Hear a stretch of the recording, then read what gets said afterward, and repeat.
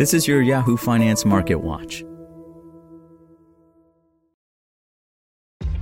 This episode is brought to you by ShipStation.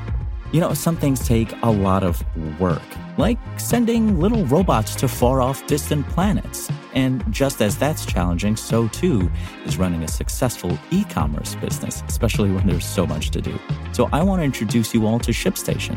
Now, I love using ShipStation because of its easy-to-use dashboard, which makes managing orders and printing labels a breeze and super smooth. Oh, and the customer service is just out of this world. It's exactly what you need to help grow your business. Sign up for your free 60-day trial at shipstation.com/technews. That's shipstation.com/technews. This is Yahoo Finance Daily, a daily update on the top business, finance, and stock market news from around the world. Let's jump into today's stories.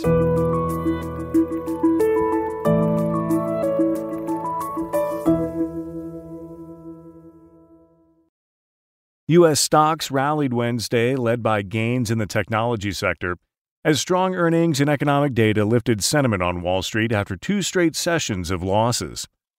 The S&P 500 jumped 1.6%, and the Dow Jones Industrial Average gained 415 points, or roughly 1.3%. The tech-heavy NASDAQ Composite surged 2.6%. Bonds also pushed forward after hawkish Fed speak Tuesday, with the benchmark 10-year Treasury yield holding well above 2.7%, and the 2-year yield near 3.1%. Economic data out Wednesday that showed the U.S. services sector picked up in July helped at least temporarily relieve some concerns that a recession was unavoidable. The ISM Services PMI hit 56.7% last month, in a surprise jump from June's reading of 55.3%, as supply chain issues appeared to ease. St. Louis Federal Reserve President James Bullard also said he did not think the U.S. economy was in a recession in a televised interview with CNBC. Robinhood shares closed up nearly 12% one day after the brokerage said it would lay off nearly a quarter of its staff and reported its sixth straight quarterly loss. Shares of CVS gained 6.2% after the drugstore chain reported earnings that beat estimates and lifted its full-year guidance.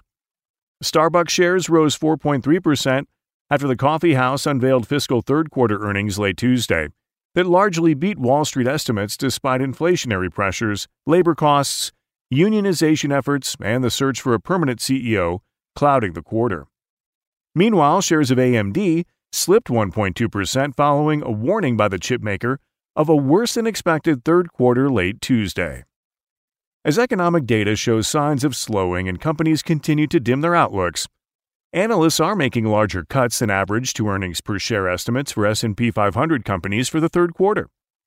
According to data from FactSet, Wall Street lowered its consensus bottom-up EPS estimate by 2.5% from June 30th to July 28th.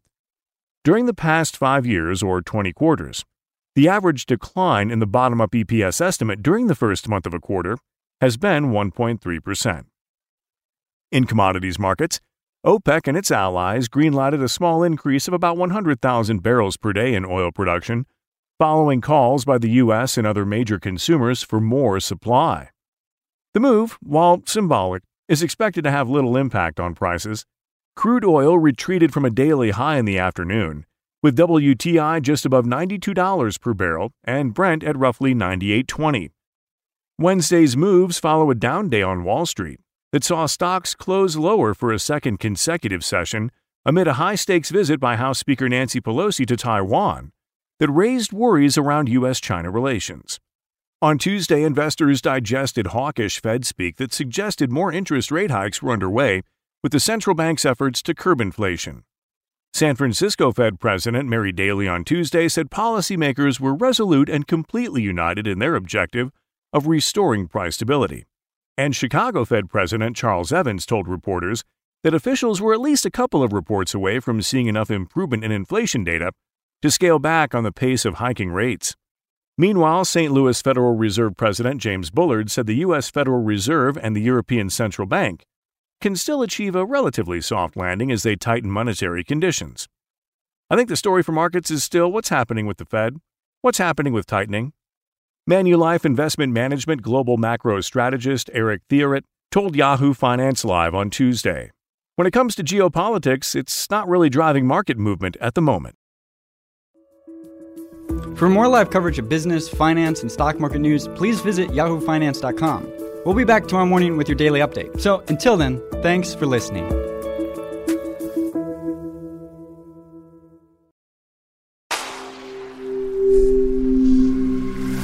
Spoken Layer. Want to learn how you can make smarter decisions with your money? Well, I've got the podcast for you. I'm Sean Piles, and I host NerdWallet's Smart Money Podcast. Our show features our team of nerds, personal finance experts in credit cards, banking, investing, and more. And they'll help you make the most of your money while cutting through the clutter and misinformation in today's world of personal finance. You'll get clarity on strategies to help you build your wealth, invest wisely, shop for financial products, and plan for major life events.